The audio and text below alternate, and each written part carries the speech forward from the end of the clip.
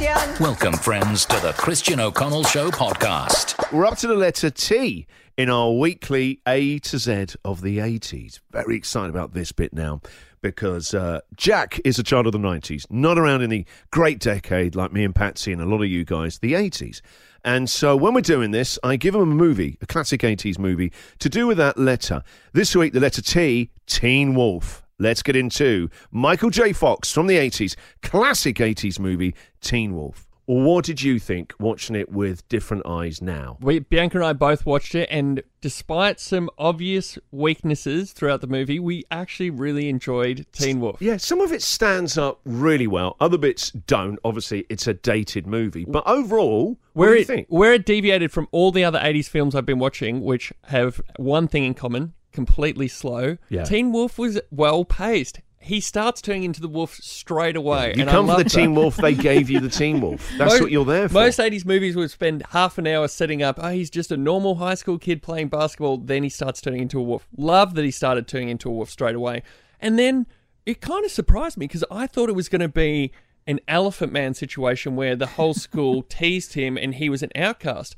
They loved the wolf. No, they went totally behind it. So much so, do you remember the first basketball game where, imagine if you're watching a kid playing a basketball game and one of the kids, a child, turns into a flipping wolf. You're going to go, what? Doctor, is there a doctor? He's turning into a wolf. They just look at him. The referee just goes, okay, let's play ball. Wait, you're going to give him a nurse or An stop it. ambulance, at the bare minimum, stop Yes. the game and find out what's going on. One of the lads has turned into a wolf. There's no kind of he's different to us. The big moment that got the big gasp in the cinema, which no one saw coming, was when you realise his old man is also part human, part wolf. That Right? shocked me. This bit. An explanation is probably long overdue. Before I go any further, right, you need to listen to two different things here, right? I can only imagine it now when I watched it again yesterday as a dad. If one of my kids came to me and they'd realise that I was a wolf as well, there'd be a lot of drama there, the shame that I passed it on. Listen to his old man. It's literally like it's not a big deal that his son has just realised he's actually a wolf, and wait, you're also a dad wolf. And listen to his old man. He's so humdrum. An explanation is probably long overdue. An explanation? Jesus Christ, Dad! An Michael J. Fox. explanation! Look at me! Look at you! It's not as bad as it looks. Wait a minute, wait a minute, Dad. Wolf people. I mean, you knew about this?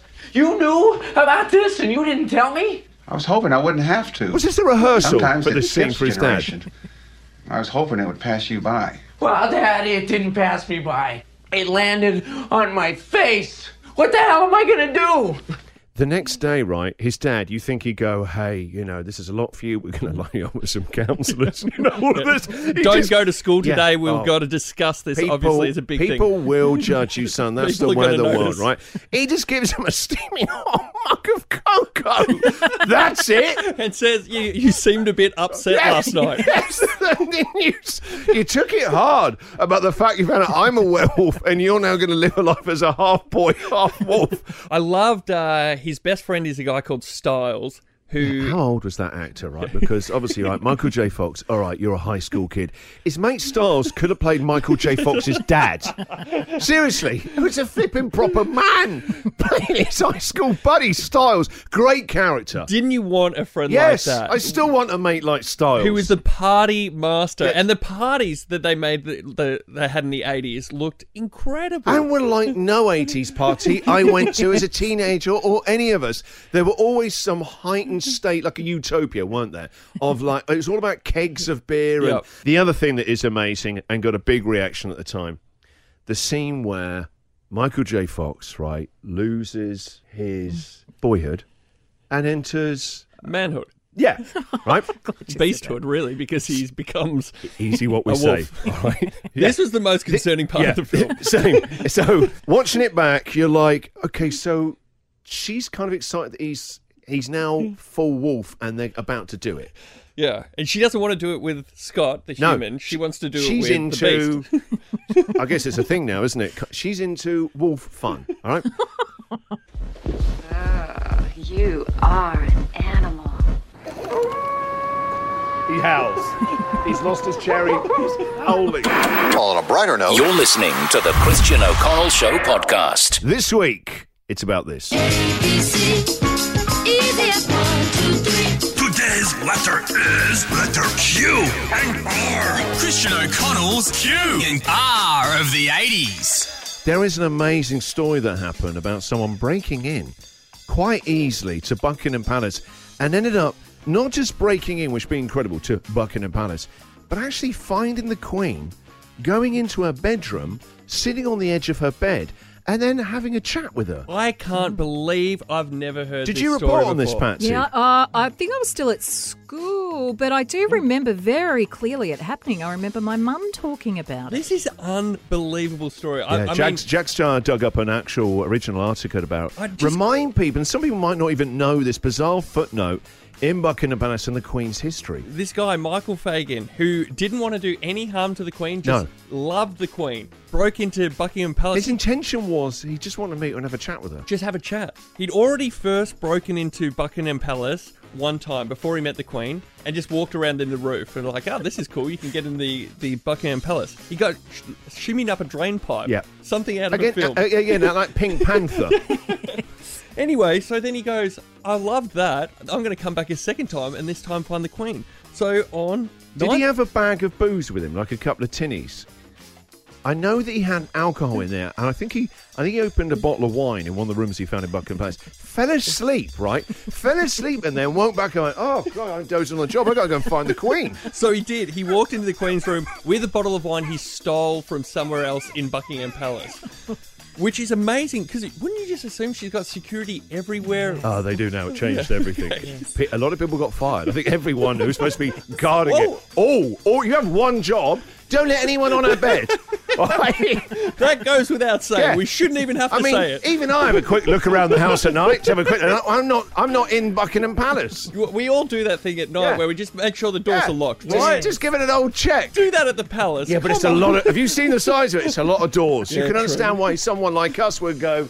I'm not even bothered. We're not going to do upstairs. I did it the other day. They're all locked still. They must be locked. So amazing that he even knows how to get there, because if you're walking through a palace with hundreds and hundreds of rooms, how do you know No, he how to find the wandered. Queen? He wandered around for quite a while before he made it into Where a private. is Not just everybody? there. This is one of my favourite bits, right? Obviously, right, even if you've never seen it with your own eyes, Buckingham Palace, right, you've seen it on the news. It's probably one of the most familiar buildings in the world, right? You can imagine like that. If you've ever been to London, there are a lot of pigeons there everywhere. Around the top of it and up those drain pipes, there's pigeon poop everywhere. Yep. Some got on Michael Fagan. And as he's wandering around, he saw something. Well, if I do get to meet the Queen, I can't be having pigeon poop on me. That would be disrespectful. He wiped some on some antique Louis XIV curtain, like a velvet drape. More people were upset about the pigeon poop and getting that out. You can't take it to dry cleaners. They're non-dry clean only, those curtain drapes. So he wipes pigeon crap on the curtains before he goes to see Queenie. This is amazing. So then he goes into the Queen's bedroom. She's asleep. He sits on the bed at 7 a.m. in the morning. She wakes up, bleary-eyed, I guess, and goes... Probably got some sort of royal silk eye mask.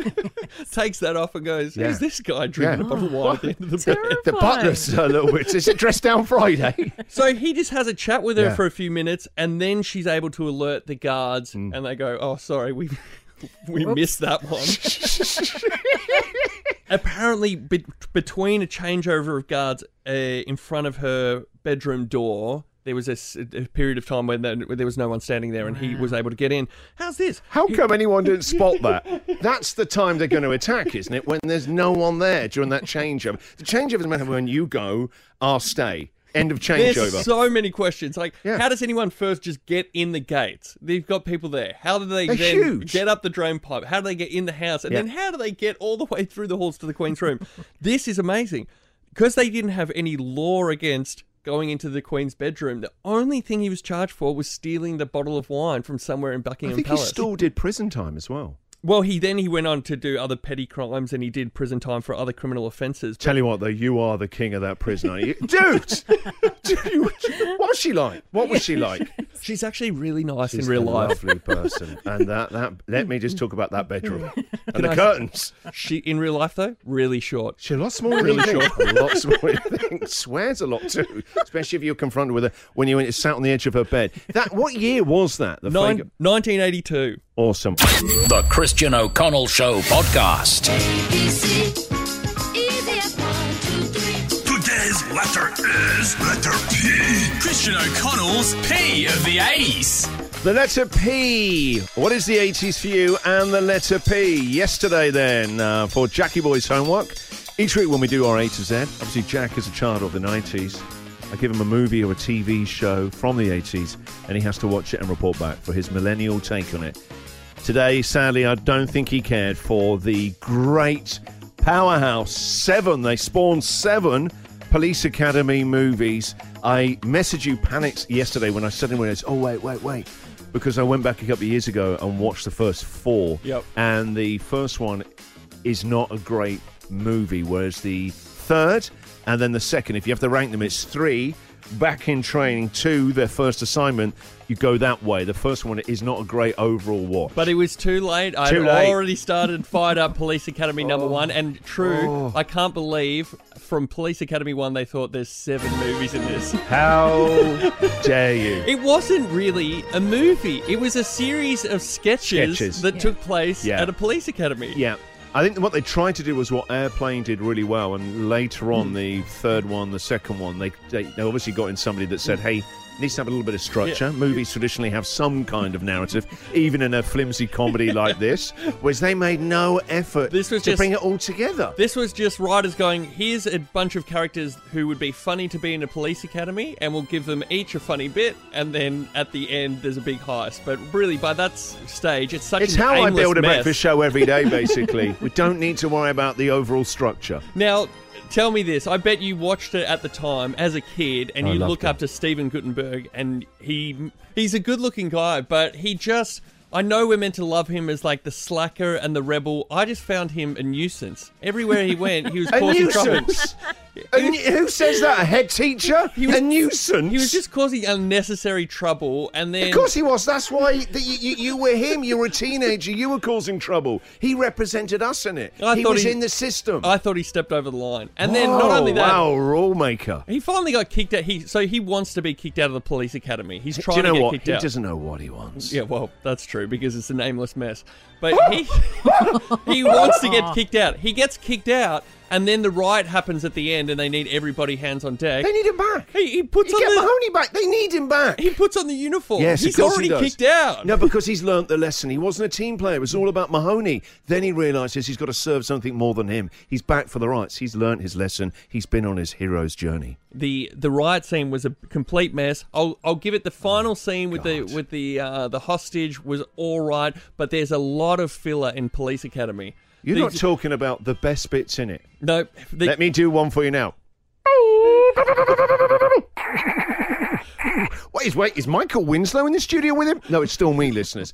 Him, that was the funniest bit in it. Michael Winslow is the standout. He's the star. That is a great, unique character that you've never seen in a movie. My mother came with the bus like this. Now, is he in all 7? No, he's not in all 7. Because that character would The tire. only person who didn't tap out was Michael Winslow. I think he was trying to say no, but they got confused with all the various voices he was doing at the time. But yeah, there's so many other little bits as well. The man with the funny voices, and what about when they changed the superintendent, or whatever he's called, his shampoo for various other things? That was brilliant. That must have been number 2 or 3, because we didn't get that in number 1. I told you to start at 3, then go 2. It doesn't sound like it gets much better than what was in number 1. High watermark of comedy in the 80s. All I can give it is a couple of smiles. All right, marks out of 10. Let's just get down to it. Police Academy 1. A couple of smiles only, 3 out of 10. All right, will you promise me one thing? It's got to get better. There would have to be a huge leap between 1 and 2. When we have our Christmas break at the end of the year, right, and we have a nice couple of weeks off, can you please give me an hour and a half of your time and watch the third one back on assignment? Okay, I'll try it. Please, it would feel no different. It would have to come a long way from number 1. The Christian O'Connell Show podcast.